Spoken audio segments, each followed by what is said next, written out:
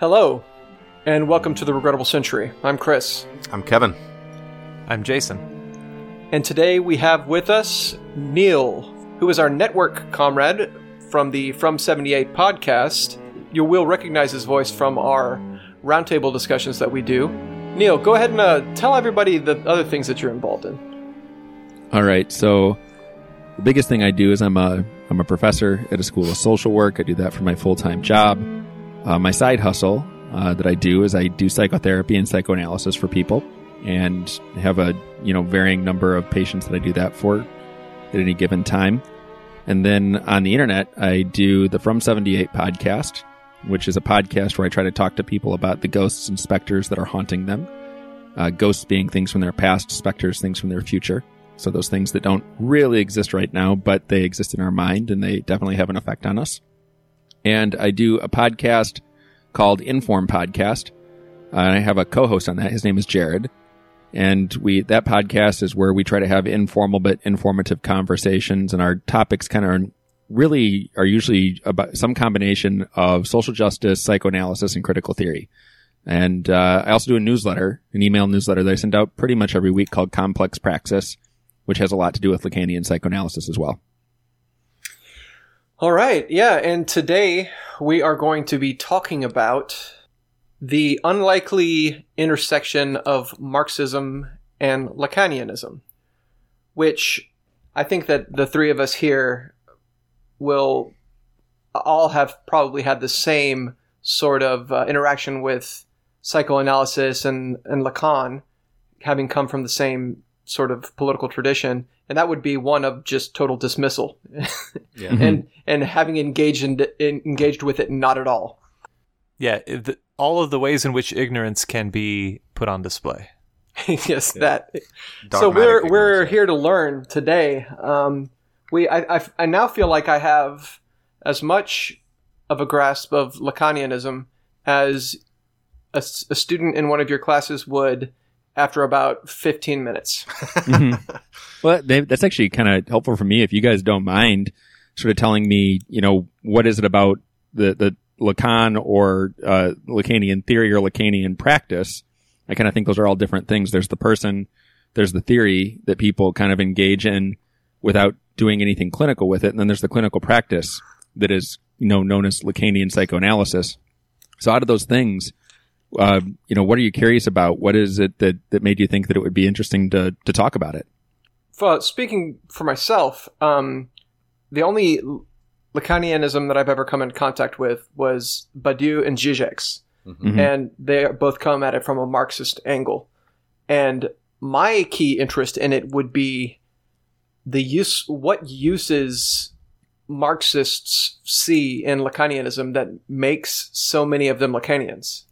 Such as, there's a whole long list of them, but those are the two most popular ones. Mm-hmm. And I'm personally, I just think psychoanalysis is cool, even though I don't know anything about it. I read about it every once in a while just because I like to know things.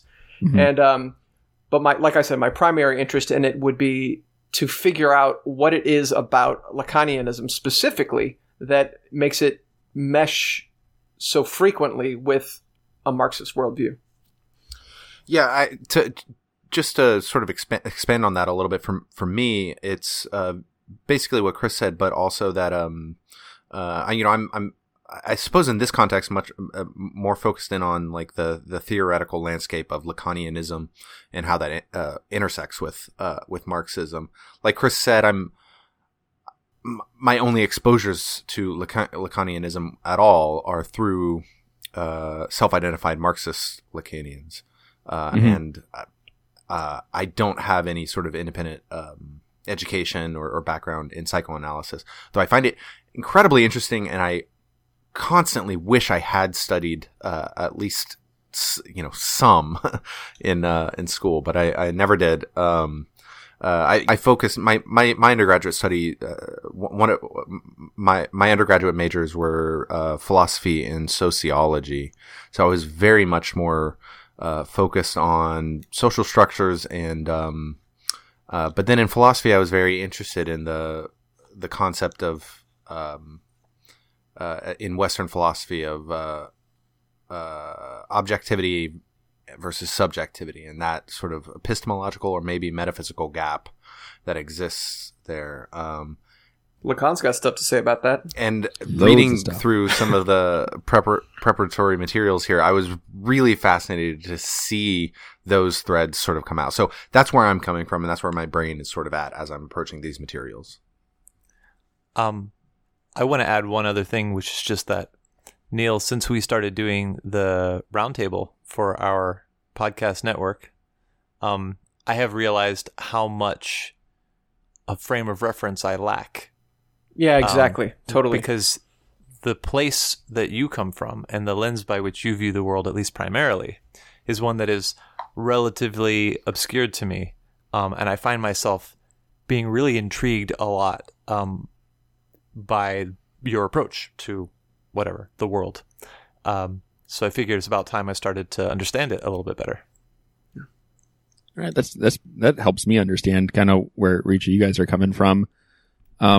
As you were giving your answers and having listened to The Regrettable Century for a while now, one of the things that I think is an interesting kind of point of intersection between, what you're doing, what we're doing with our podcast network, which focuses on things like dialectical pessimism, and Lacanian theory and practice, is one of the effects that I think engaging with Lacan can have on people. So what I've noticed here, I don't know if you guys are at all familiar with this, and the listeners probably are not. So I'll just start telling this story.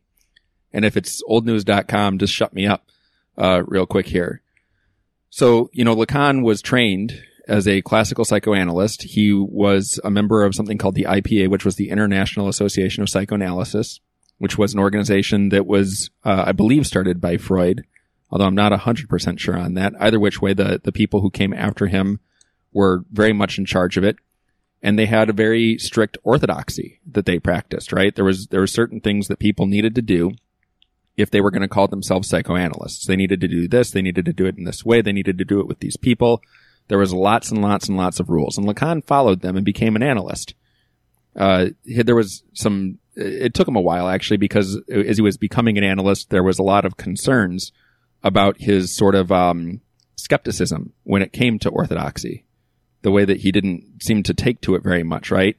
And the way that he thought that there's these early signs that Lacan kind of puts out that he thinks that what the IPA is doing is kind of antithetical to the project of psychoanalysis, because the project of psychoanalysis is one of the reasons why I'm so drawn to it. I came to it through social work.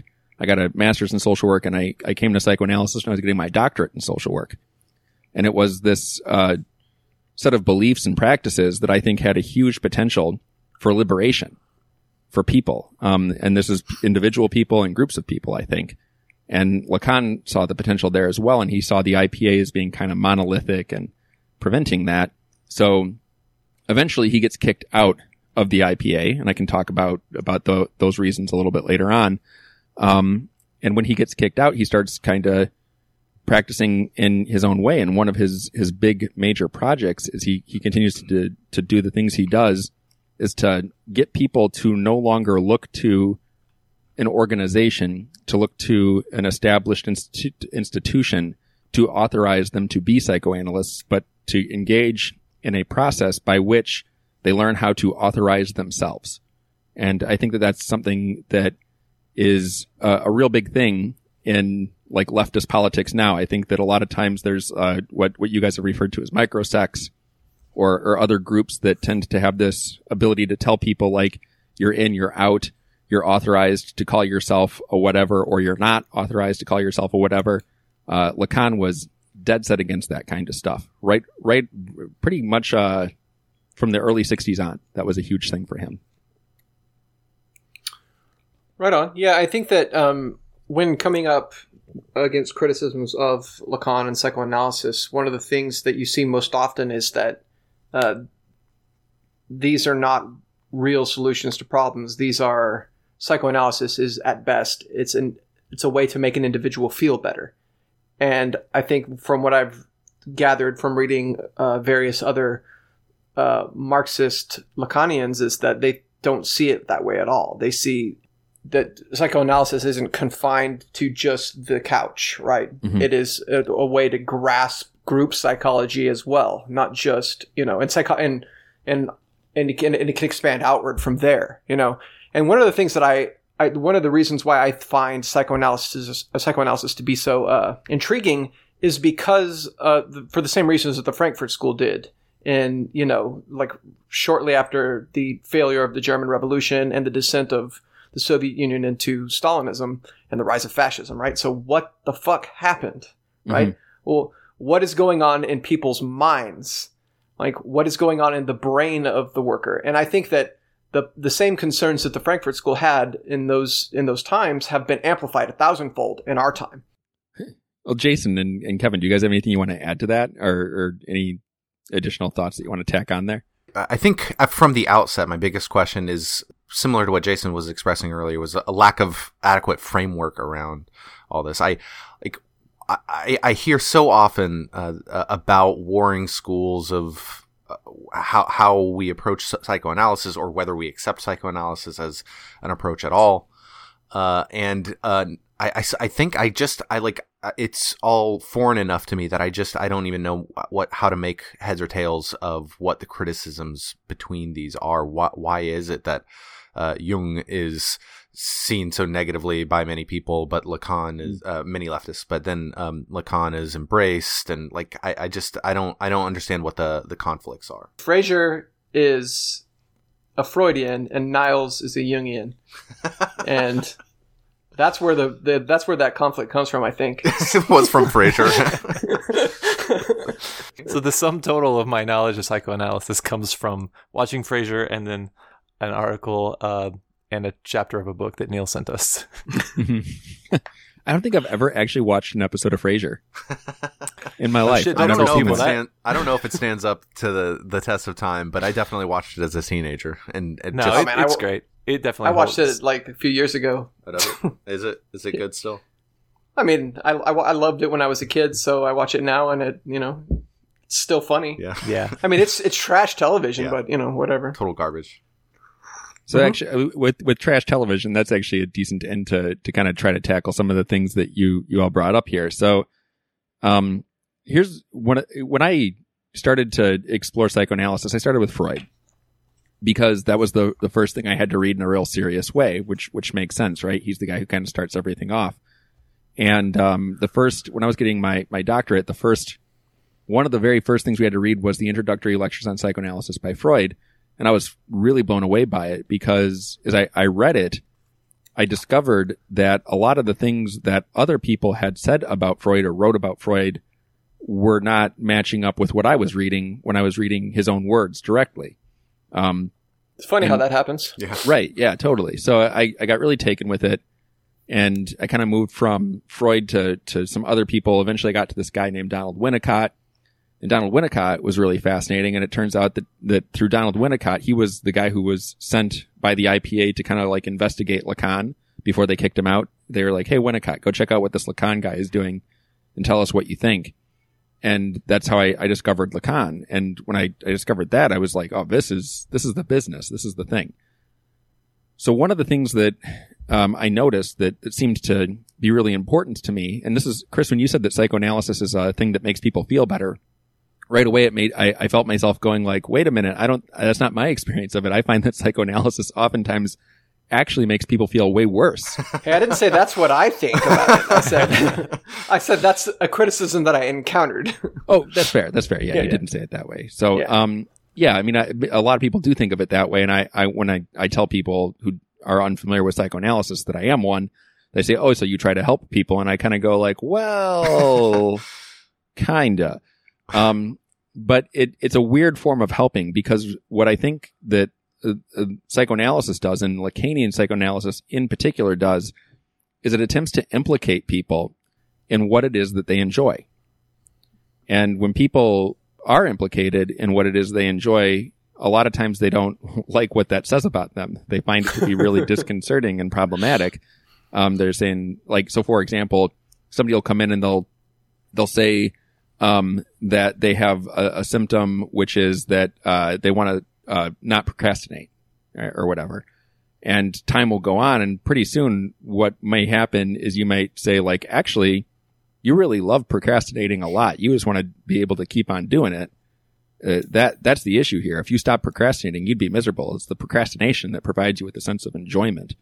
And you don't actually want to stop, right? You say that to a person, and when you say it to them, that has an effect on the way that they can continue or not continue to enjoy that thing, whatever it happens to be. So what I notice a lot of times is, I'll work with people who are on the left. They seek out a Lacanian analyst a lot of times because they are Marxists, because they are involved in a form of like left politics, and Lacan is something that they have come across. And so they seek me out, and I start talking with them.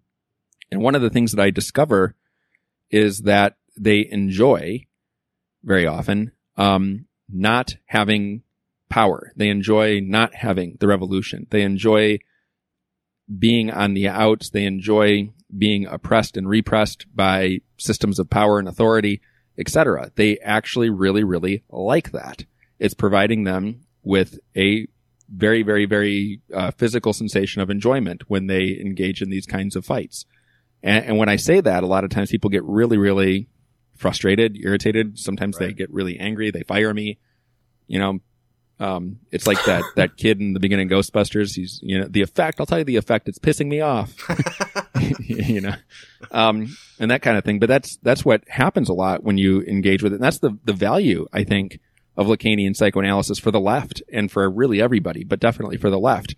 Right now, it would seem to me, as I kind of participate in the leftist politics that I do, that there is a huge sense of enjoyment of not having power. There is a huge sense of enjoyment in kind of like losing. And on the conscious level, of course, people say, no, that's not what we want. We want the revolution. That's what we want consciously. Unconsciously, I think there's a different thing which is actually playing itself out in their lives. When I say something is unconscious, real quick thing here, a lot of times I think people have a weird understanding, a non-psychoanalytic understanding of the unconscious. I don't just mean like subconscious, something that you're unaware of. I mean something that is a truth about you that is so disconcerting that you can't know it. So it gets repressed into your unconscious. And when something is repressed, it's not destroyed. It's still there, having an effect on you, but it shows up in ways that you don't expect and can't explain, right? The whole process of Lacanian psychoanalysis is to help people understand why it is that they are doing the things that they're doing, especially if they have a repetitive quality to them. Yeah, that concept came up in that I would prefer not to discussion that we had. But I'm guessing because it's Zizek and he, is a Lacanian.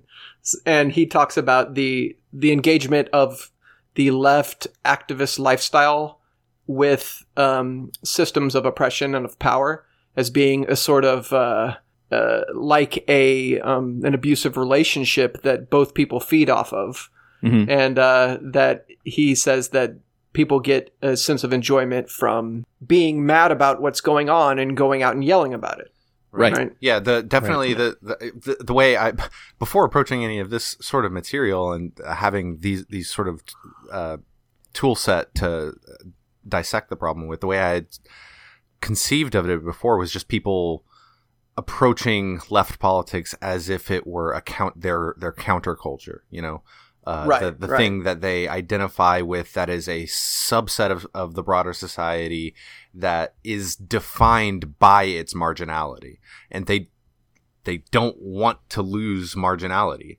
That's the thing that they want, is the marginality. And so as soon as anything that could conceivably even advance the cause of the left beyond the margins of society, it's actively shut down. And not in so many words, but so much of the left behaves as if that were their true motivations. Right. Like, there's no other way to explain the gatekeeping and constant refinement and purity testing that happens on the left outside of that. Like, it would be one thing if the popular notion of how to affect, great social transformation was by an elite conspiracy of like hyper perfected political thinkers and actors. And in that case, maybe you would want to make it really hard to join. You'd want a very, very strict barrier to entry. But the operative principle and the assumption is that we need everybody. So if we need everybody, why are we making it so hard? And I think that that's where this immediately becomes obviously helpful in understanding the mentality of a person who, or of all of us who, I don't know if I would say enjoyment, but certainly fulfillment, that they find fulfillment in marginality and in not conscious enjoyment. Yeah, sure. Yeah. But like in performing resistance. Mm-hmm. As Kevin, I think that subcultural is the best way to understand it, because it reminds me of like the mid to late 90s and being punk. Mm-hmm. And exactly. And, which that being frustrated with people who were like, "Oh, I'm punk now too," and being like, being a teenager and being like, "Oh, I don't know if you just got here. Are you sure?" Yeah. Except for now, I'm 35 years old, and I would like to think that that's something you grow out of. And I see people older than me still doing it. I don't think there's any. I don't know. Maybe Neil can correct me here. Maybe I'm entirely wrong, and this sort of like countercultural mentality is a bad thing writ large. But I don't even see that as necessarily as a bad thing. Just like confine that to your aesthetic tastes, like you're into this really niche, cool thing and you like this kind of music or this kind of art or whatever. Like go enjoy your marginality there in your little scene with your friends or whatever. But leave that over there. When we get to politics or political action, organizing, this is a space for opening it up and trying to be as large and widely influential as possible. This is Kevin making sure that he can still go on a rant against untrue black metal later. Yeah, exactly. It's not true cult.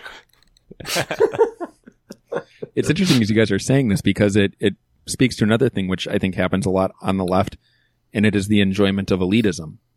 Mm-hmm. That is a huge thing, right? Like somebody shows up and like, I don't know, they're new. And they're saying they're into something. And if there's anything where people are like, oh, okay, what have you read? And then like they say whatever they've read, and you're just like, oh, that's where you are. Okay. And that was the problem. I mean, Lacan and Lacanians now actually see this as a problem with psychoanalysis, right? Like people will show up and they're interested. They want to learn about it. And one of the ways that they can be greeted is by saying like, well, what have you read? Okay, you really need to go back to Freud. And after you spent however many years reading the 24 volumes that comprise the standard edition, then maybe, you can come back and talk to us again or something like that. But people aren't going to do that, right? They don't have that kind of time. And it's not to say that they shouldn't read any of the 24 volumes. It's just saying like, okay, well, let's find a place. Let's start there and let's figure it out as we go. Lacanians, I think, are much more interested in that process, right? Like this idea that each individual person who comes to psychoanalysis is going to have their own very idiosyncratic way of engaging with it, learning about it, and kind of like living it out. And it's not going to be the same for any two people, and that's all right. It doesn't need to be. As long as there is a true desire to learn about it, then great, let's learn. Let's figure it out as we go.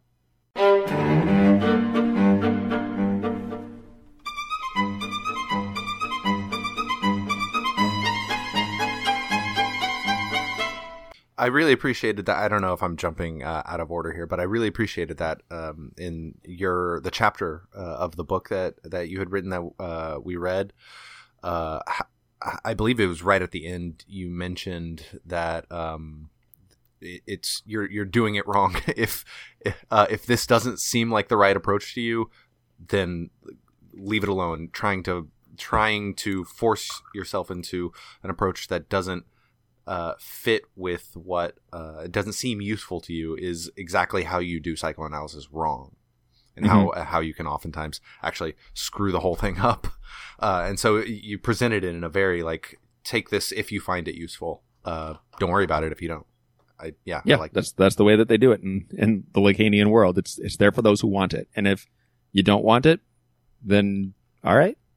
This goes back to what I was talking about with one of the criticisms that I kept coming up against whenever I would read about Marxist groups criticizing Lacan, or actually just generally psychoanalysis, is that it is individual solutions and not collective solutions, right? Mm. And then I read by Jacques Alain Miller, who I guess is one of the famous Lacanian Marxists, or he's one of the first Lacanian Marxists from the 60s or whatever. That's Lacan's son-in-law. Oh. It is? Yep. Oh. Mm-hmm. Jacques Okay. Alain Miller is his son-in-law. He's alive today, doing lots of really, really cool stuff. And I took this note. It said that the analytic experience is a collective experience, and psychoanalysis isn't confined to the consulting room. It allows us to grasp the motives of group psychology and collective formations, and the functions of the phenomena revealed at the level of the collective are the same as the functions which are revealed and the phenomena which are unfolded by the treatment. So they are, in Freud's terms, the function of the ego, that of the ego ideal, the phenomenon of identification. So basically, like, by dissecting individual psychology, you can get an idea of what the collective psychology is, and that the collective is made up of a multiplicity of individuals that are all taking the same object as ego ideal. So, what does that mean? I actually don't have the text in front of me. But there's a lot in that. So is that the Turin theory that you're reading from? Yes. All right. So that's the Turin theory of the subject of the school. So in that, I think what Miller is doing is he's talking about something that Freud identified earlier on. He called them group effects. And, basically there's an enjoyment that comes with being part of a group. And Absolutely. And that enjoyment, and this is one of the things that I don't know if this is necessarily clear to people who aren't super kind of engaged with it. Lacanian psychoanalysis is really, really preoccupied with what is the effect of something. That's what they tend to, I think, spend a lot of time thinking about, writing about, and kind of conversing about, right? So, if somebody joins a group, that group being a part of it can have an effect upon them. And one of the effects is, of course, like that people enjoy being a part of the group and that they enjoy kind of getting caught up in it. One of the points that Freud makes is that it is rare to see a not psychotic person engage in a random act of violence or vandalism or something like that. You don't see somebody pick up a brick and throw it through a store window just on their own, unless they're psychotic usually, right? However, if people are part of a huge mob, well, they're going to do a lot of things that they wouldn't have done just if they were on their own. That's one of the effects of being in a group, right?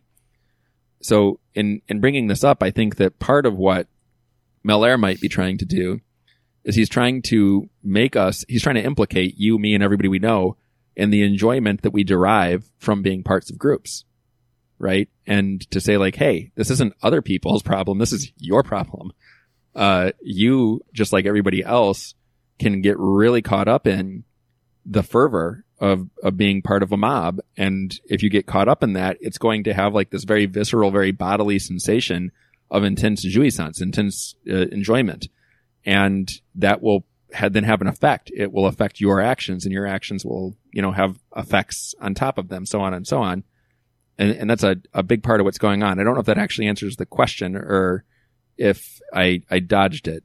What did I do there?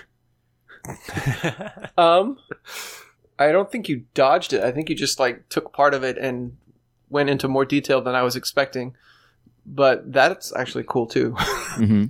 But I think that what you just said sort of really plays into the last topic that we were just talking about, which is the group enjoyment. And this is a big part of the left in the United States, and I'm sure everywhere else too. The enjoyment that one gets from being constantly banging their head against the wall, fighting against their oppressors, and being angry about injustice. And the enjoyment of being part of a group sort of dovetail nicely in the sort of, sect, the appeal of the sect.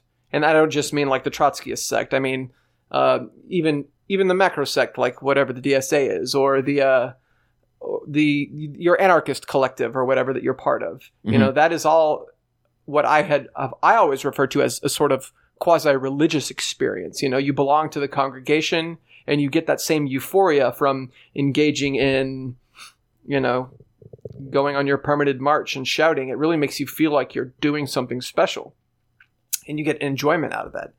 Well, and you get enjoyment out of, your Bible study that you do with your friends, and when you come to a greater understanding of whatever your sacred texts are.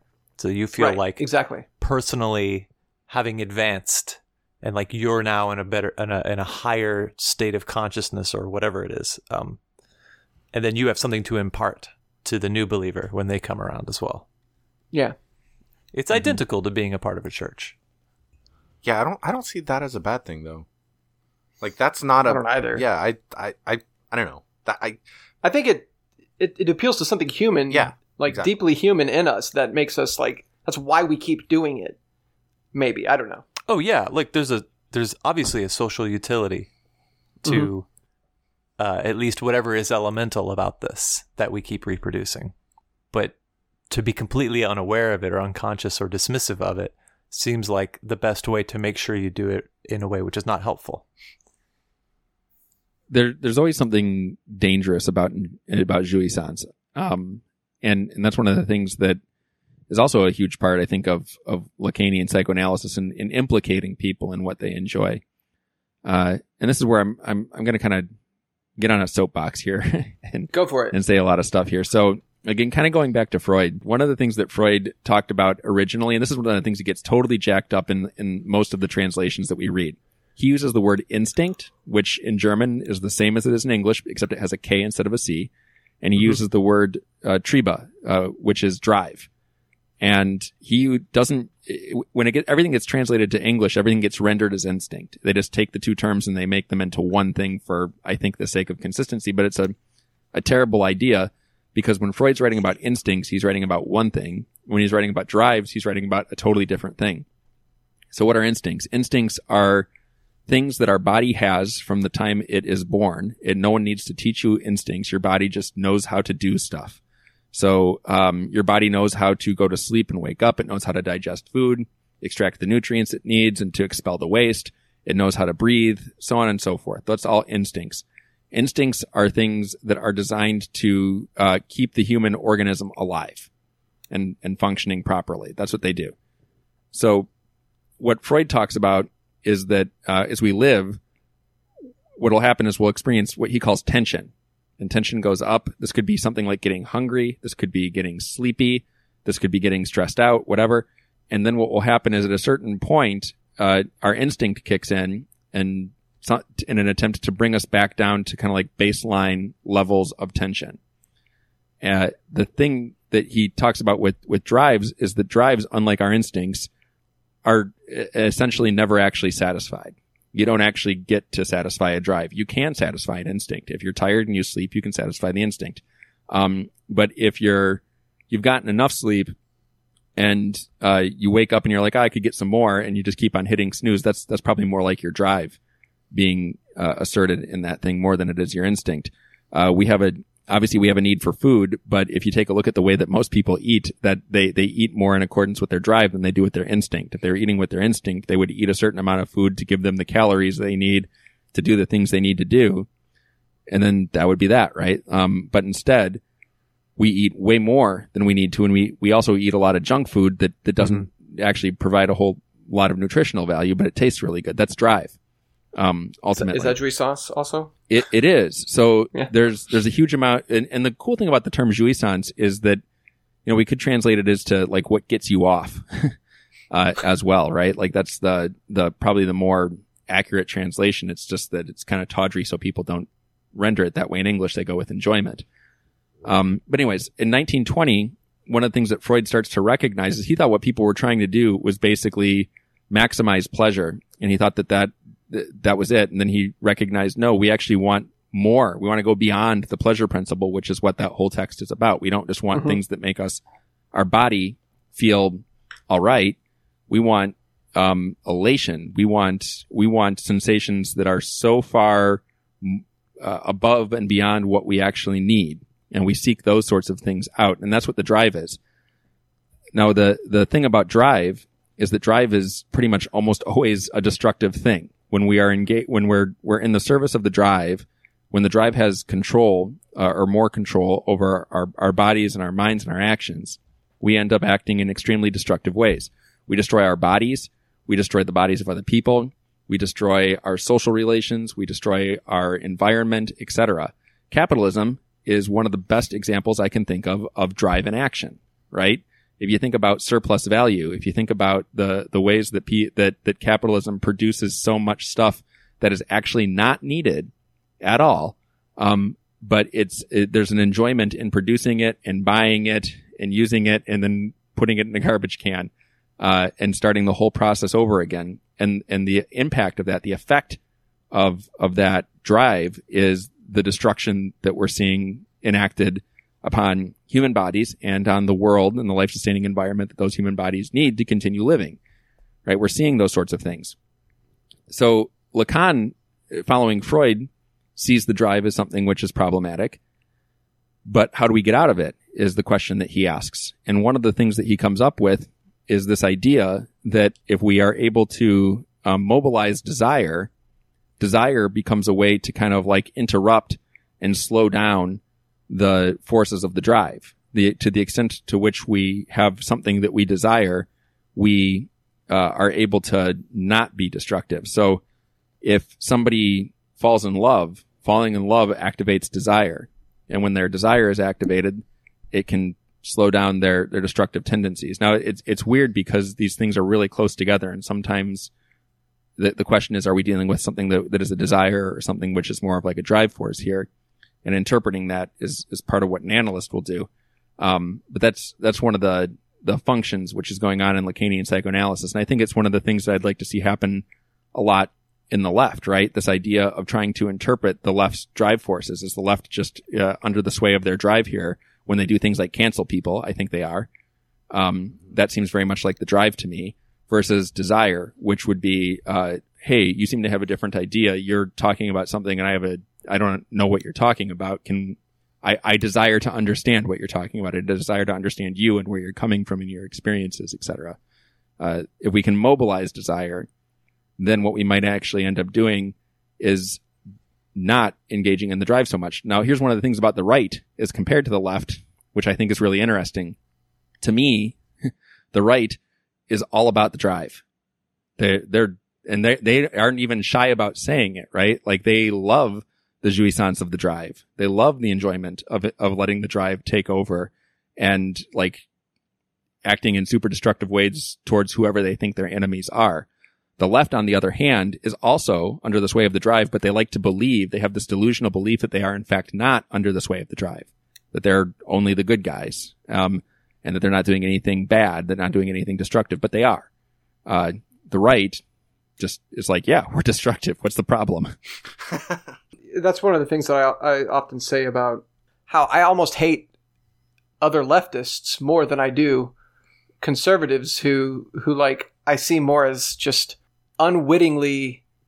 I mean, they're just wrong. They're just wholly. They're just they're just wrong and they're dumb. Yeah, total idiots. And then leftists that behave in these destructive ways, I see as much more insidious and dishonest because we share the same core beliefs, but they want to use them to destroy other people that are supposed to be their friends and comrades. You know. Mm-hmm. Whereas, I mean, when a conservative wants to destroy me, I understand that. Like, I would like to take all of their money and redistribute it to the poor. You know, please hate me. I understand. I welcome your hatred. When a leftist does, it's just because we have some like difference, like in interpreting the same text that we both think is important or something. You know, I mean, it's the narcissism of small differences that comes out in countercultural milieus of any variety that I'm familiar with anyway, where everybody is like, they hate, you know, you hate the variety of punk scene or whatever that's just like a hair's breadth off from the one that you identify with. You hate that more than you do like pop music or whatever. It's because it's like, it's not, they almost get it, but then they get it wrong in just key ways, and that seems to infuriate you more than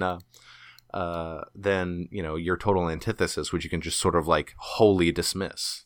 Yeah, like there's I think it's Lenin that says that any small difference can become enormous if insisted upon, and it's meant to suggest that, like, it's really worth hashing out the details to determine what actually is. But it seems as though we've taken that to mean, like, I could probably make this a big deal. So, you know what, guys? I think we should make this a big deal. let's see how big of a problem we can make. Right. Does this make them a Nazi, or does it just? Yeah, it makes them a Nazi. Well, it makes them it makes them a something worse than a Nazi, which is a Nazi, right, which is a Strasserite / Nazbol, crypto fascist, an unconscious guys. Nazi. It's a person who thinks they're on the right side and is trying to be on the right side, but is nonetheless doing the work of the other side. Yeah. Infecting us with the disease, that has to be purified. It's Puritanism. That's why you have to struggle even harder against your friends to uncover the enemy within than you do to struggle with your actual enemy, who you recognize as such immediately. Yeah.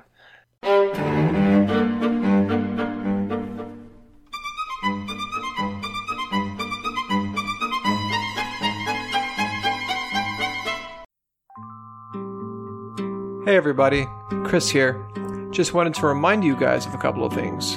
First of all, we have a Patreon, and if you like listening to us and think we deserve $2 a month of your hard-earned money, please go and sign up.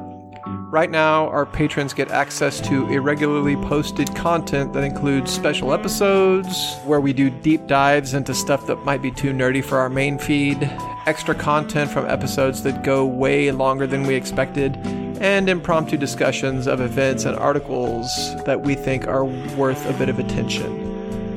The second thing I wanted to remind everyone of is that we are now part of the Lost Horizons Network, which is a dialectical pessimist podcasting network that includes us, The Regrettable Century, Red Library, and From 78. You can listen to us, Red Library and From 78, using your favorite podcatching app, or find us by searching our respective names on Twitter and Facebook. We also have a special Lost Horizons Network collaboration podcast, which is a roundtable discussion including members of all three podcasts. Our network website can be found at losthorizonsnetwork.com, which will be linked in the show notes. Our roundtable discussions will be available to listen on your favorite podcatching app, and also look out for us on social media. Just search for the Lost Horizons Network. And as always, please remember to subscribe, rate, and review us on iTunes. Those ratings and reviews help trick the algorithm into thinking that we're important and have something interesting to say. All right, back to the show.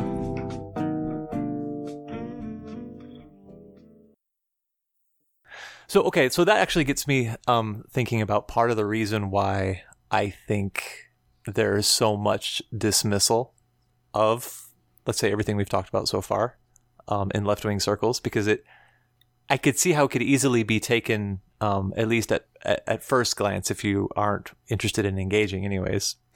It's seen as a way of, like, trying to explain away something really material without any materialism. So, like, why did the Great Purge and show trials in the Soviet Union happen? It's like, oh, well, because we have an unconscious desire to be dominated and to continue to exist in defeat at all time, and that seems crazy, right? That sounds like, well, that doesn't actually provide us with anything that we can work on.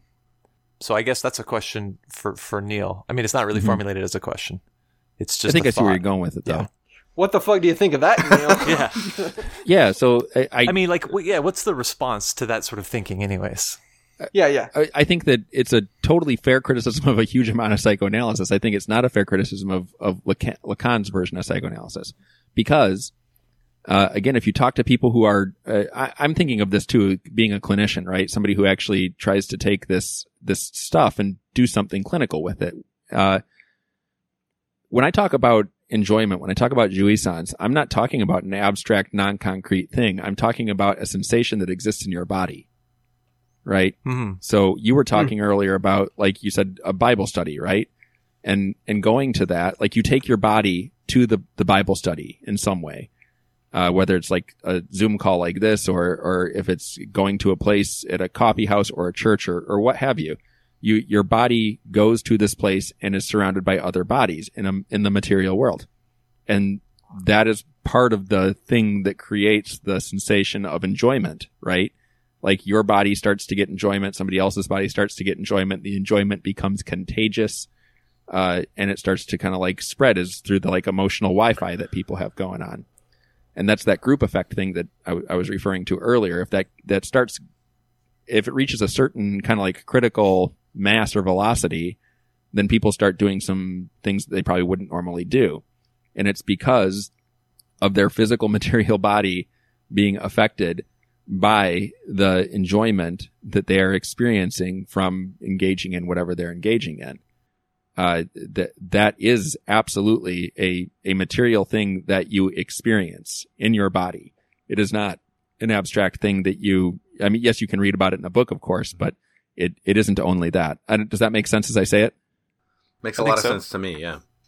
That immediately brings to mind for me my past sort of attempts at grappling with the distinction between the objective and the subjective. Like you can sort of describe the processes and the constituent elements of a thing, of a mental state all day long, but it's an entirely different thing to be in that mental state, to experience it. Mm-hmm. That phenomenology, that experience is a fundamentally, inextricably unique thing. Yeah, there's I think about this is because 2020 is an election year, and when you see things like Trump rallies, what you're seeing is you're seeing jouissance being unleashed and being just like mainlined into people at those things, right? And they are loving it. That is a real material sensation. And then when people have that experience, well, then that leads to other things. Again, I mentioned earlier, I'm really interested in what is the effect of this? What effect does it have? Well, the effect that it has is that people get really bold. When they get really bold, they do certain things. Again, like I said earlier, what they might not do if they were just on their own in the world, if they're part of a mob, well, now they're going to potentially behave very differently. That's a real thing. I think that the idea of Lacanian psychoanalysis is that if we can implicate people in this, that performs an operation that makes it changes the way that people can or can't enjoy things. If somebody points out to you, if they ring the bell and you have this realization, oh my gosh, I enjoy something, that maybe I didn't want to know that I enjoyed it. Well, now that bell has been rung, you can't unring it. It changes something. Yeah, I mean, I guess we all sort of accidentally rang our own bells when we discovered that we that we got that sense of enjoyment from our engagement in sect life. Mm-hmm. It's now something that I think of with, disdain. Like my previous enjoyment for that, the perverse pleasure I got from hearing about something that made me mad and wanting to go yell about it, Now that I recognize that, it allows me to be more detached from things that anger me and to think about them much more clear-headedly than I would have previously. Right. I don't just go rage post on the internet and then decide, hey, guys, let's all get together and go stand on the fucking corner and shout at people that go by with signs, which accomplishes nothing except for, feeding that enjoyment.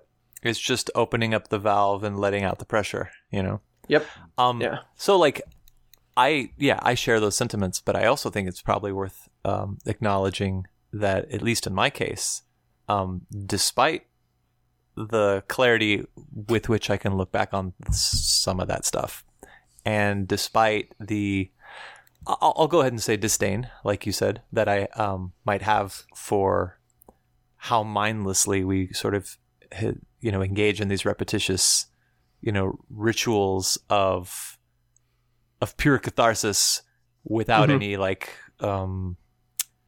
real concreteness to it in terms of actually achieving goals, right?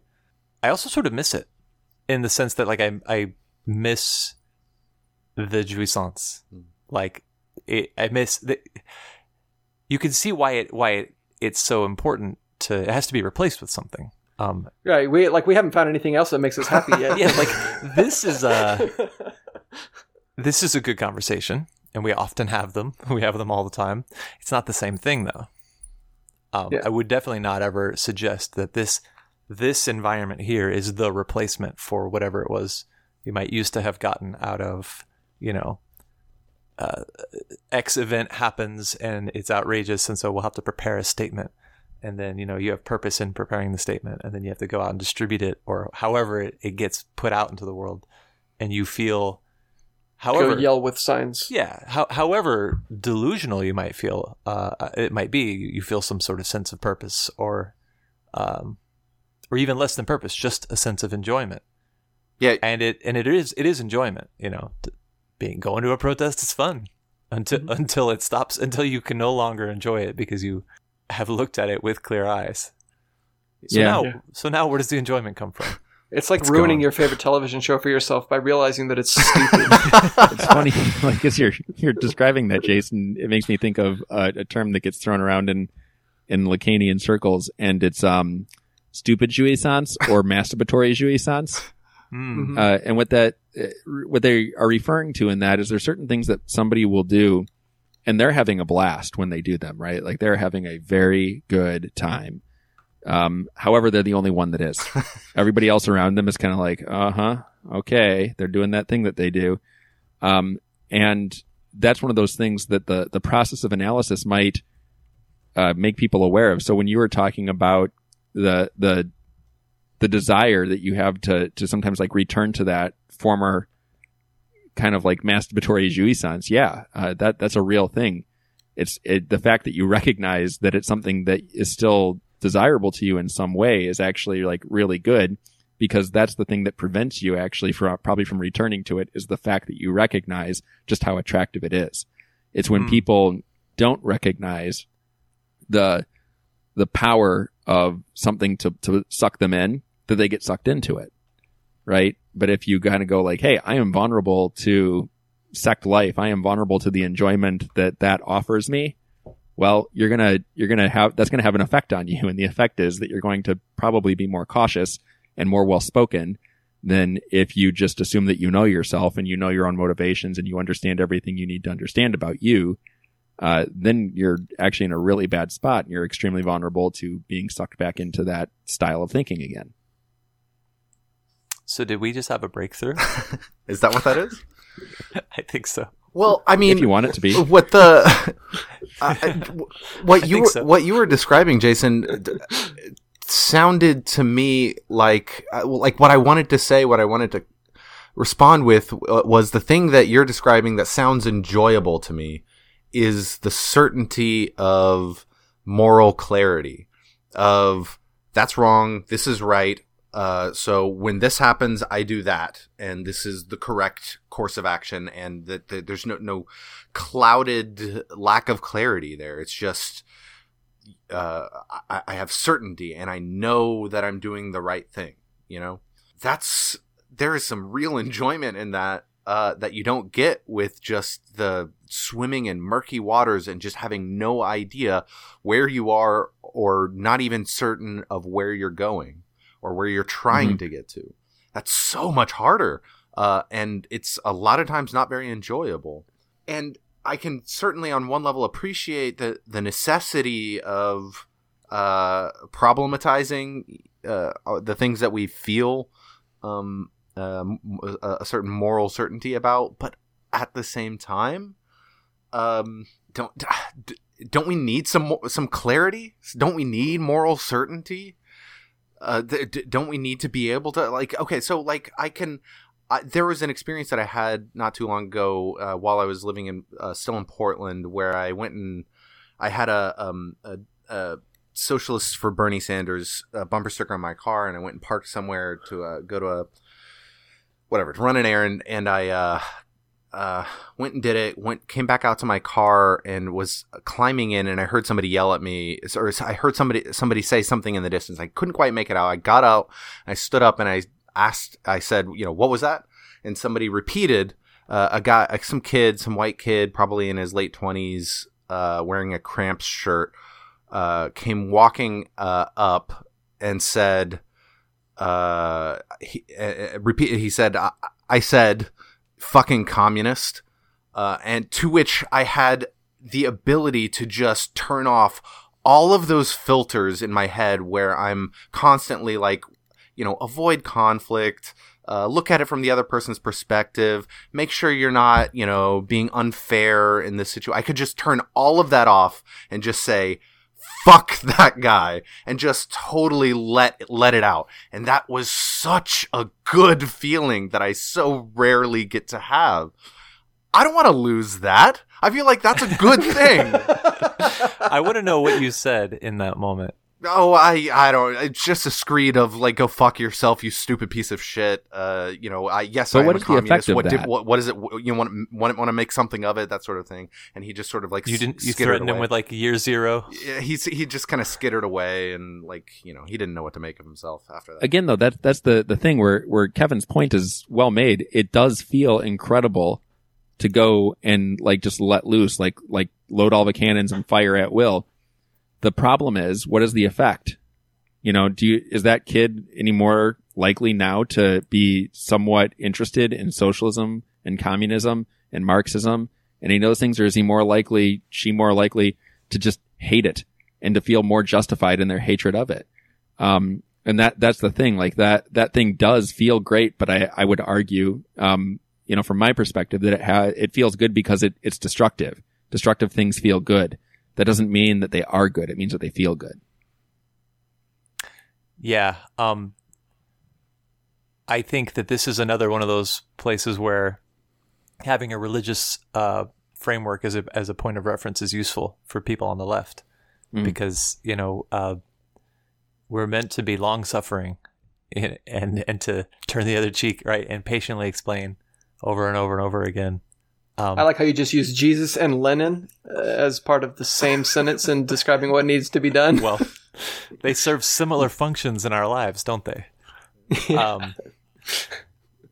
And so, like, I don't know if this is useful, but like, I'm reminded of a time whenever, we were out hawking newspapers on the street corner somewhere way back in my 20s, and some like small business tyrant came out and said something to us that was, whatever, stupid and shitty and dismissive, trying to get a rise out of us. And I asked him who represented him in Congress. And he was like, he named his whatever the representative was. And I said, oh, okay. So like, you have like similar backgrounds. And he didn't understand what I was saying at first. And I was like, what do you do for a living? And he's like, well, I'm a contractor. I was like, interesting. I didn't know that our local rep was a contractor. He's like, well, he's not. I was like, oh, well, then how does he represent you? And he was like stepping closer and closer. And he's like, what are you talking about? And the whole point of this was that it was like it was a way to get into a conversation about like who actually runs the society. I was like, there's nobody like you in the government. There's nobody like you at any level of government. And he was like, yeah, so? I was like, well, that's what we're all about right here. That's the whole point of this thing. And by the end of the conversation, he was like, well, I don't think I would call myself a socialist, but I don't think you've said anything I disagree with. And I was like, well, carry that with you for the rest of your life. And, maybe one day we'll meet up on the right side of the barricades. And he kind of laughed and shook our hands. And he like gave us a donation even. So in my mind at the time, that was like the ideal interaction with a hostile stranger, because he wasn't actually like a fascist out kind of come like to destroy us. He was just a guy who didn't understand what we were trying to say. And he wanted to lash out at the fact that he didn't understand. On the other hand, I don't think he stopped being a reactionary. And so I don't know if I actually affected anything. But in that moment, that was where my jouissance came from. It was just this smug self-satisfaction of having like schooled the guy. I don't know if it had any more use than just saying, when the revolution comes, man, you're going to be up against the wall. But at the time, that was what I wanted to embody, was that kind of like, I will patiently explain and you will get it. So like you implanting that idea in his head that's fine. That's good, right? Yeah. But nothing about what he thinks or believes changes until his material circumstances change. So the idea is knocking around in his head, but ideas don't just change the world on their own, Right. And I don't think, I think that that's one of the things, and bringing back to this point that I keep making, that's one of the things that people mischaracterize psychoanalysis as being, is just a bunch of ideas with no material basis, right? From my brief reading and interaction with the material, I'm finding that to be 100% incorrect. That Lacanianism doesn't seek to engage only with the world of ideas, but it seeks to understand the way that material conditions affect people and why they respond the way they do to their material conditions. And, you know, I mean, it seems mundane. It seems like, yeah, of course that's what they do.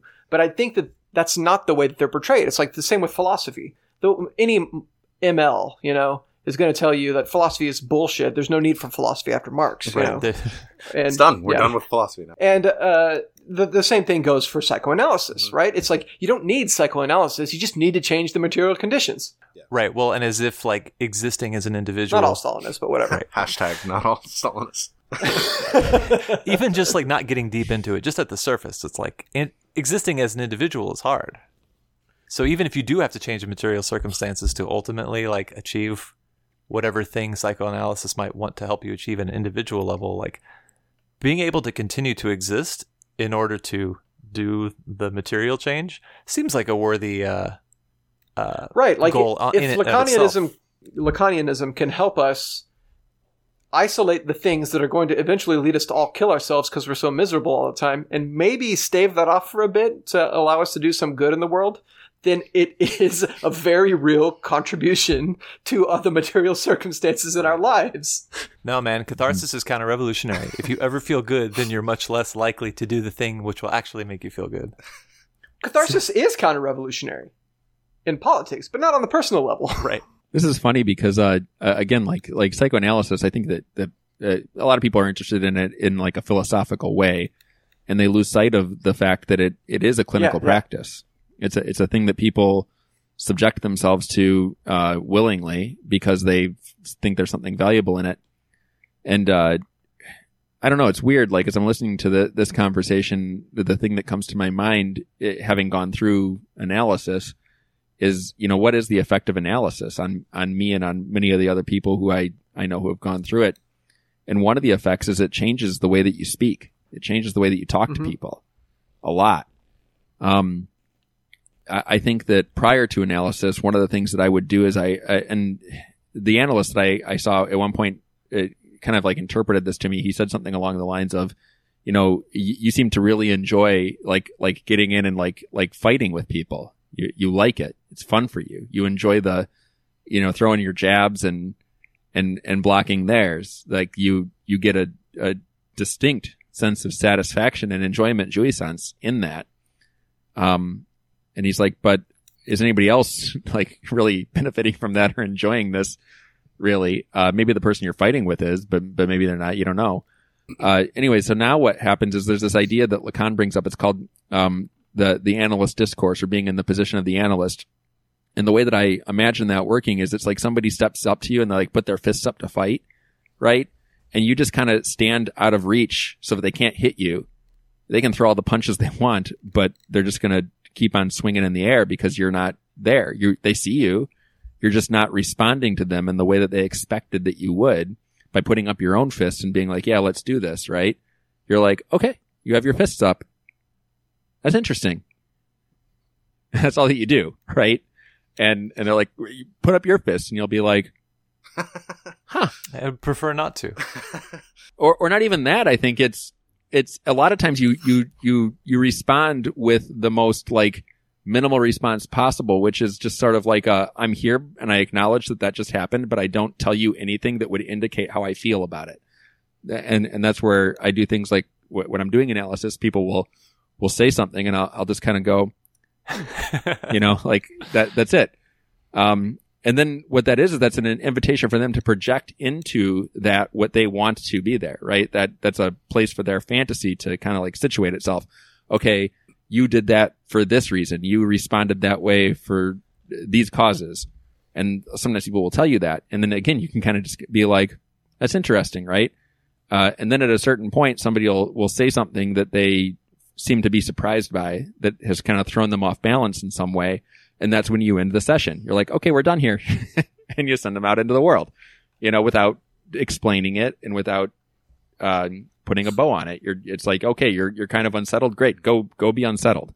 Because when you're unsettled, you'll something interesting will happen to you. You open yourself up to non-habitual ways of relating to other people and ideas and yourself, etc. Right, breaking it breaks the cycle of action reaction, and then the thing that sort of like winds itself into being. Yeah, that's fascinating. Yeah, I mean, it's one of those things that instead of they're a lot of what Lacan said is people were trying to have a master. They wanted somebody to be the one who knows. And what the analyst does is adamantly refuses to play the part of the master. Right? They're not going to do it. They're not going to be your master. They're not going to tell you what to think. They're not going to tell you how to get better. They're not going to tell you how to get worse. They're just going to be there in a very specific and particular way. And if being exposed to that does something for you, you'll keep coming back and it'll have whatever effect it has. Maybe that's the reason why so many of us have this like inexplicable desire to keep reading Zizek, despite the fact that like what we want is like a proposal. You know, like this is the solution to the thing that is being analyzed, but he never gives it. Yeah. And it's the primary like critique that we always have of Zizek is it's like, yeah, okay, but what do we do with him? But then what? He was just intentionally leaving us to stew in our own reaction to the thing that he says. Yeah. It turns out that we all have a psychoanalyst. His name is Slavoj Zizek. You want to know a thing? I don't know if you guys know this. The Jacques-Alain Miller piece that I sent for you to read. Jacques-Alain Miller was Slavoj Zizek's analyst. Oh wow, that's wild. Yeah, I bet that's a hell of a session to run. Zizek. From what I've seen, is that most people would say that Zizek's analysis was not a particularly fruitful or successful one. Whether it was or wasn't, I certainly don't know. He says, but Zizek says of himself, it's like, and I'm a lunatic. I mean, look at all these tics that I have. Mm-hmm. It's actually kind of endearing because a lot of people are like, oh, he slobbers too much, and he says and so on, and he's like always moving his hands, and wiping his nose. He's on cocaine or something. I was like, no, I think he's just got these really bad nervous tics that are just left over from some series of traumas that happened to him, Or he's just a weird dude, and that's just the way his brain works. I don't know. Something that Kevin said earlier reminds me of this, and it's thinking of Slavoj and what happened there, I think. So it seems to me that Zizek is very much an obsessive, right? He has his obsessive way of dealing with Hegel and other things, and that's what he does. So Miller will a lot of times talk about, for somebody to enter into analysis proper, they have to become hystericized, right? The hysteric is somebody who makes a demand. The hysteric says, tell me the answer. This hysteric says, give me the right interpretation of Lenin or whoever. Like they make a Explain demand. They say, tell me, or I'll fucking kill you. Totally. Yes. That's a wonderful hysteric demand right there. And the hysteric demands something of the analyst, right? And then the analyst doesn't gratify the demand. That's kind of their thing. And then through that experience, the hysteric starts to ask themselves, like, why is this not going the way that I thought it would? Do you not know who I am? I've made a demand. You're supposed to respond in a certain way, so on and so forth. But you have to get to that hysteric point in order to kind of like engage in it. So when Kevin was saying something about how do we need truth, I think what we might need is a belief that there is a truth out there. I do think that is a really important thing for people to have. I think that when people have that belief, they construct an identity, and that identity is their attempt to perhaps like realize whatever they believe the truth to be. However, identity is an illusion, and given enough time, it will kind of break down, right? It turns out that being punk rock isn't necessarily the answer to all of the problems of the world. I don't know, man. I was very disappointed to find that out. I feel like I stopped being punk at some point, and everything is definitely worse. But you enjoy it being worse, don't you? Yes, he does. I'll answer for him.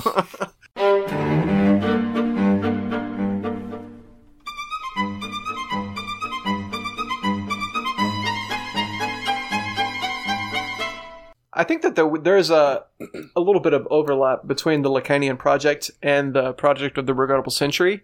And that is that we really want to make people uncomfortable with the things that the things that they think are useful that they're doing, and the certainties that they have about what they think that they know is true.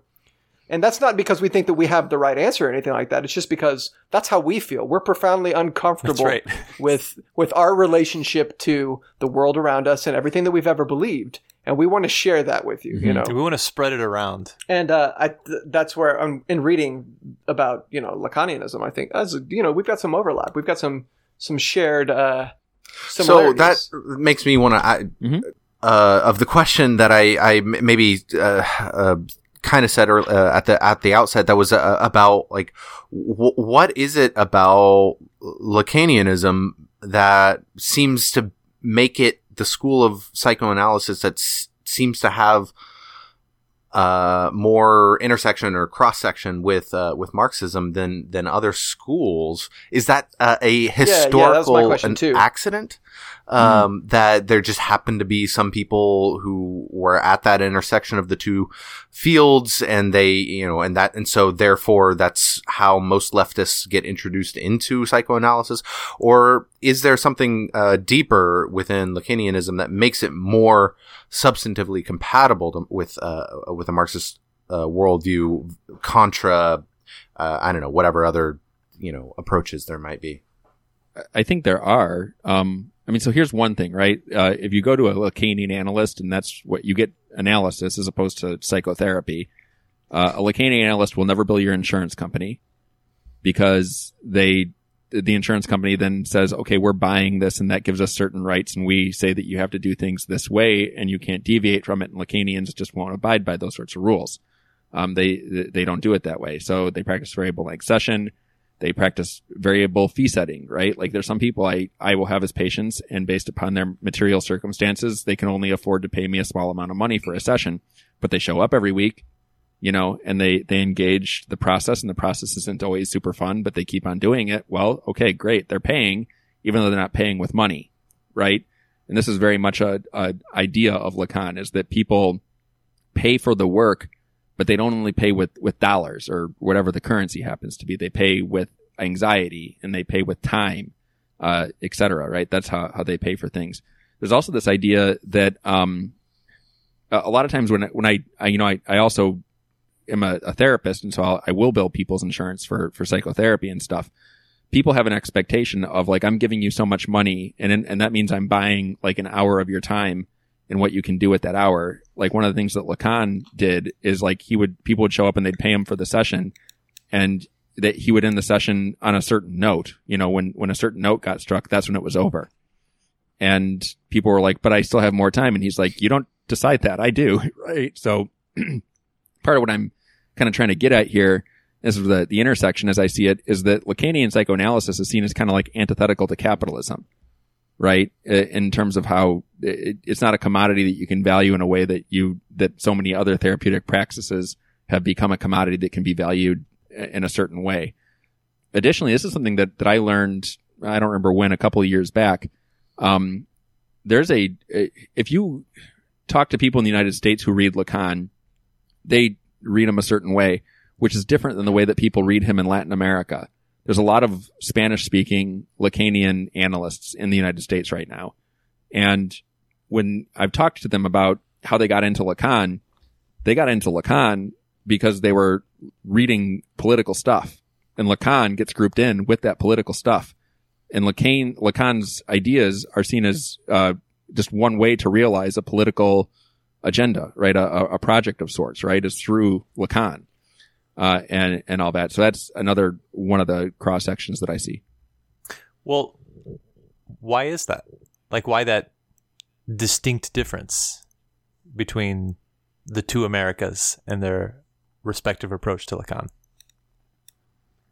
I think that here, one of the things that happened is that psychoanalysis was kind of hijacked by the medical profession. Got it. And that makes sense. That had a huge impact on things, right? For up until the 1980s, in order to be a psychoanalyst, you also needed to be an MD. So to be an MD, you had to be the kind of person who had access to medical school, right? Which meant that you had to come from a certain set of material conditions. A lot of times they they had a certain set of beliefs from the experiences they had. In Europe and in Latin America, that was never the case. You never needed, like you could be somebody who was, you know, an English major and turn yourself into a psychoanalyst. You didn't need to go to medical school to do it. It was open. It was available to everybody. And the project of psychoanalysis, this is maybe what Chris was talking about earlier too, with the difference between like the individual versus like the social, the societal level stuff. Socially, are things where there are institutions that have power and they use that power in an oppressive way. And that's one of the things that, you know, Marx was so good at describing as the way that gets done. Freud comes along and he's talking about our own libidinal economies and the ways in which we kind of, our own psyches oppress us, right? And the libido or enjoyment is sort of the currency that gets used to do this. And so they get grouped together. And the people I know from Latin America who are analysts now, you know, they read Marx and they read Lenin, they read a bunch of people, and they were reading them because they had these great ideas about liberation at the social level. And then that got paired with people like Freud and Lacan who were talking about liberation at the personal level, because the idea was that the project had to happen at both levels. It couldn't happen only at one and be as effective as if it were to happen at both. So like the idea is that liberation happens, the base is changed, right? But the superstructure changes as a result of the base being changed. And in the change of the superstructure, so goes the changing of our minds, right? So that's the way that... Right. One directional, yeah. Yeah. And I think that they say, well, after a few generations, the muck of ages will be wiped away and then we'll be able to live cooperatively in like a full communist sort of. And I say, okay, sure. But like in that process, how do we divest ourselves of the muck of ages? Psychoanalysis seems like a good way to help us identify the things that we use to oppress ourselves that are left over from the conditioning that we have as a result of the weight of the muck of ages being on us. One of the things that I came across, and I wish I would have written down where it came from, is that part of the appeal of Lacan to Marxists is that Lacan rejects the valorization of the ego. And that is fundamentally anti-bourgeois, because the entire bourgeois project is the valorization of the ego in one way or another. And that makes it inherently opposed to the state of being that exists now. You know, we live under the rule of bourgeois ideology, and that is counter to bourgeois ideology. Which is why, like, I think this is talking about Badiou and the way that Badiou, as a Maoist, was drawn to Lacan, because that really jived with what Mao said about the bourgeoisie isn't just a social class, but it is a form of consciousness that infects all the classes, and that in order to combat the bourgeoisie, we have to combat bourgeois consciousness. It's interesting that you say that too, Chris, because American psychoanalysis was ego psychology. That was the dominant paradigm here in the United States, and in many instances it kind of still is, or self-psychology. But in both instances, you see this idea of like a propping up, a strengthening of the ego is the goal of the analytic project. Lacan was somebody who was saying like that is not the goal of the analytic project. It's actually antithetical to what we're trying to do here. We're trying to kind of like, in a sense, weaken the power of the ego so that it doesn't have the same kind of like oppressive power to take things and repress them into the unconscious, where they have effects, but we don't understand what those effects are or where they're coming from, right? And that was a huge thing that was being worked against and continues to be worked against in the Lacanian world today. It's like, ego psychologists are not our friends. Would you say that Lacanianism is anti-individualist? So like there's a story, right, that Lacan had somebody come to him who was I think a priest or something like that. And the priest was like, I think I want to no longer be a priest. I think that the church is wrong, blah, blah, blah, blah, blah. And Lacan's like, it sounds like you maybe don't want to do that anymore. And the guy was like, I don't think I want to do it anymore. And Lacan's like, well, okay. Sounds like you know where to go from here, right? Yeah. And the guy's like, I guess I do. I guess I should stop. And Lacan's like, if that's what you want to do, yeah. So the guy quit being a priest, and he tells some other priest about this later on. And that priest goes to Lacan and he says, I'm really upset because like I heard what happened with this other guy or whatever. And, I think that the church is right. I feel more and more committed to the church every day. I feel like I should absolutely like go double down on my involvement with the church. And Lacan's like, well, if that's what you want to do, you should totally do that. And the guy's like, well, I do think that. I do. And Lacan's like, great. Why are you telling me? If you know what you want to do, just like, yeah, I'm not stopping you. So the point of that is that Lacan wasn't interested in making people do X or Y thing, right? He was more interested in, well, what is it that you want to do? Right. What's stopping you from doing that? It's more about killing the cop in your head and unleashing embracing the reality of desire rather than trying to mold desire. Yeah, but I think that whole story is actually probably a fabrication. But I don't think any priests ever was Lacan. Some priests did, actually. He was really popular with priests. No kidding. Okay. Yeah. It just doesn't seem like the kind of guy a priest would go to. But that's the weird thing. Like that's the grain of truth probably in the story is that there were priests who were like really interested in Lacan because his style was useful to them, right? Like, I mean, a lot of times I think priests do have doubts, of course, right? But they're afraid to talk about them. And they went to this guy who was like, listened to them and then was just kind of saying like, hey, there's something here you really want to do. It would probably be good if you did. Priests also have to do counseling. And there are actually some responsible ones that feel like they should have some education in order to do this counseling. Not all of them, but some of them. So there's like a lot of priests. Well, I know at Catholic University where I went to graduate school, the psychology program and was full of priests, I think your question though is he anti-individualistic? That's my thing here. I think that he's not, but I don't think that he's either necessarily pro-individual either. I think what he was really interested in was helping the individual understand what they desired. That's kind of it. And that's not going to be the same for every single individual. What one person wants can be really different from what somebody else wants. Their circumstances might be the same. They might be different. Kind of doesn't matter. What matters more is that they have a desire and that desire becomes something that they can orient themselves around so that they don't just kind of be pulled into the drive in the way that the drive can kind of like wreck their lives. Yeah, I think that I'm guessing that Miller probably has the same sort of ideas about the individual and the collective that Lacan did, having been in such close relation to Lacan.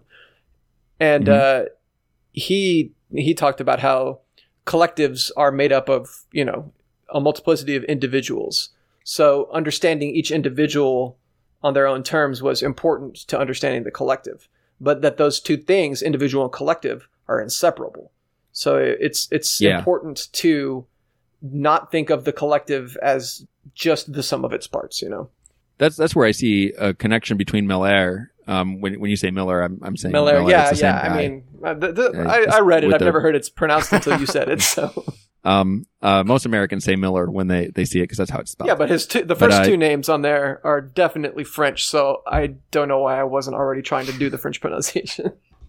I see his project and yours is very similar. And in that document you read, he talks a lot about being alone, right? And there's this idea that he has that part of what a school, for example, can provide for people is it's a place for a bunch of lonely people to kind of go and to the extent that they can kind of share their aloneness with other people who are also alone. And I don't know how to explain it any better than that. I wish I could, but I just can't. He thinks there's something really valuable in that, right? It isn't about not being alone. It's not about disavowing your aloneness. It's not about getting away from your aloneness. It's actually about being alone, but being able to be alone in a certain way, which is tolerable, right? It's an aloneness that in a weird way it doesn't necessarily feel good, but you enjoy it anyways. And that there's something in that which can be useful for folks.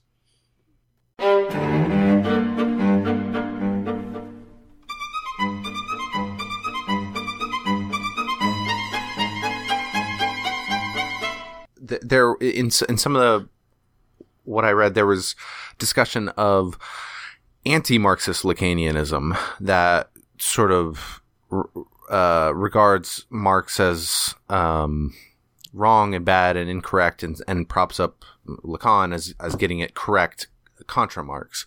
There was one article that said, well, these people are misreading Marx and attacking a straw man, and in reality, the insights of Lacan are oftentimes are looking at the similar insights that Marx had. Are complementary too. What would be you've sort of addressed the where it is that Lacanianism ends up having a lot of intersection with Marxism, but where is it that it runs counter to Marxism? So, like, what are the sort of what's the sort of divide between the Marxist Lacanianism versus anti-Marxist Lacanianism? Where are they seeing conflict? Huh. Well, if you ask me this question on a different day, maybe I'll have a different answer. But for today, I think that Lacan and people who are really interested in Lacan are pretty suspicious of ideology, right? In all of its forms, including Marxist ideology, right? The idea there being that there's when people get deeply into an ideology, there's an enjoyment there, and that enjoyment actually has a destructive capacity. It shuts down discourse. It shuts down dissenting opinions. It shuts down the ability to converse with other people. And that's something which is dangerous, right? And again, it doesn't matter what form it takes. It could be, religious ideology, political ideology, economic ideology, whatever. And it's just kind of like, watch out for that, ultimately, in all of its guises. It's not like, oh, this is the Marxist ideology that, unlike all of the other ideologies, this one's different, right? It's like, no, it's really not. I think Lacan is also saying the same thing about psychoanalysis, right? Like that psychoanalysis, the analytic discourse, the thing that separates it from, say, like Marxism, is that it's modeled after Socrates. People went up to Socrates and they're like, hey, Socrates, you're so smart. Tell us the things that you know. And Socrates is like, the only thing I know is that I don't know a thing, right? That's what Lacan was trying to do with psychoanalysis. I think he saw Marxism and a whole bunch of other isms as not doing that, right? As actually having an answer. Like, here's the answer. Let me give it to you so that you can have it, right? And he thought, that's actually a thing. You can do that. And there's people who will want it, and there's people who will give that. In a different conversation we had, Jason once talked about everybody being charlatans or rubes. Yes. And I think like Lacan was trying to say, like, I am not a charlatan and I'm not a rube. I'm just like, I'm trying to tell you that there's no light switch here. Ultimately that was his thing. And he thought that many Marxists, though maybe not all of them, but many of them were trying to say to people, come follow me. I have the answer. He's not wrong. He was just really suspicious of that. I mean, he's in France in the 60s, right? So like he's dealing with the French Communist Party and all of the little Maoist and Trotskyist sects that exist that all profess to be Marxist, but all have differences that would make them kill each other if they had to, and all professing to have the answer. But I think that Lacan should have been sharp enough to realize that Marxism at its best is just a method of criticism and a method of understanding, and that can be applied to pretty much, any social phenomenon. And I don't know. I don't want to say everything that exists, even though that's what they say. Marxism is a ruthless criticism of everything that exists. I think there's some things that it doesn't apply to. I agree.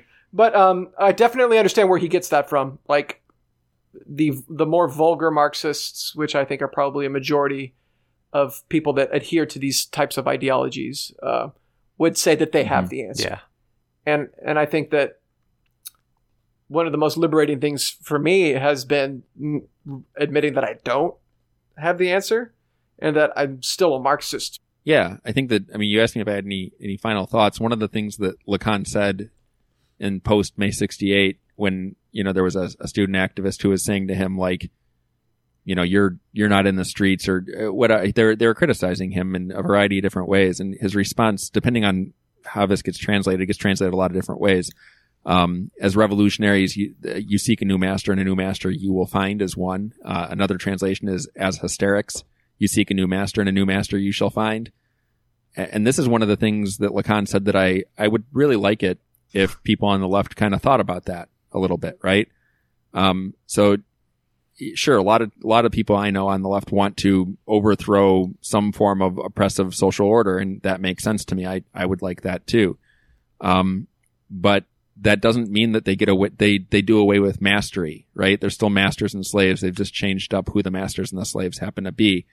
I think that in my mind, one of the things that makes psychoanalysis so interesting is that it is trying to subvert that whole thing, right? It isn't in saying there isn't. I mean, the revolution is in many ways a fantasy that has an effect on me, definitely, right? And that is like, wait, is it actually a fantasy? And if it is, what does that mean for me? And now that's when you have questions like that, that's when analysis has done its job. When it's provided you with an experience that makes you start to question things as opposed to thinking that you have the answers to things. Because when you have questions, your desire has been mobilized. You now desire to know things that you actually don't know. And that gives you a reason to engage in all sorts of things. As opposed to thinking that you already have the answer, which why would you bother trying to find it then, right? If you already got it. And I think that's just a really important thing.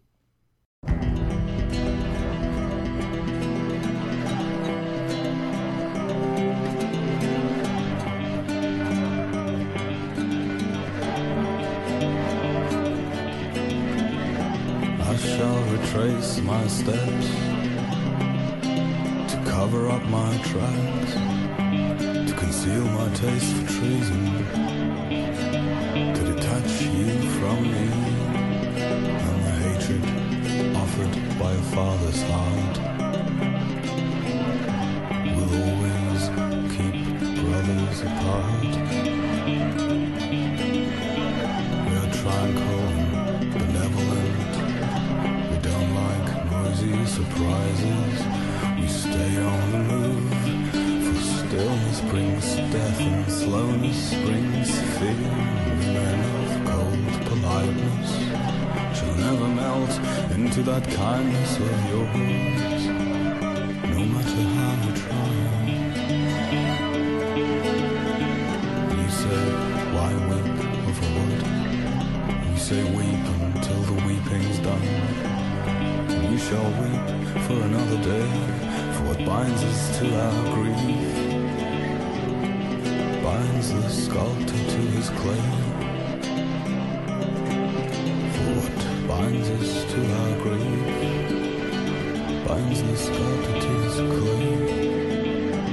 We are the most alive, the most ruthless. With whips and chains we cross the ruins of Europe, and from time to time, trapped in reflections, we feel there's no place, no home for us but this land. This land is mine. This land is yours.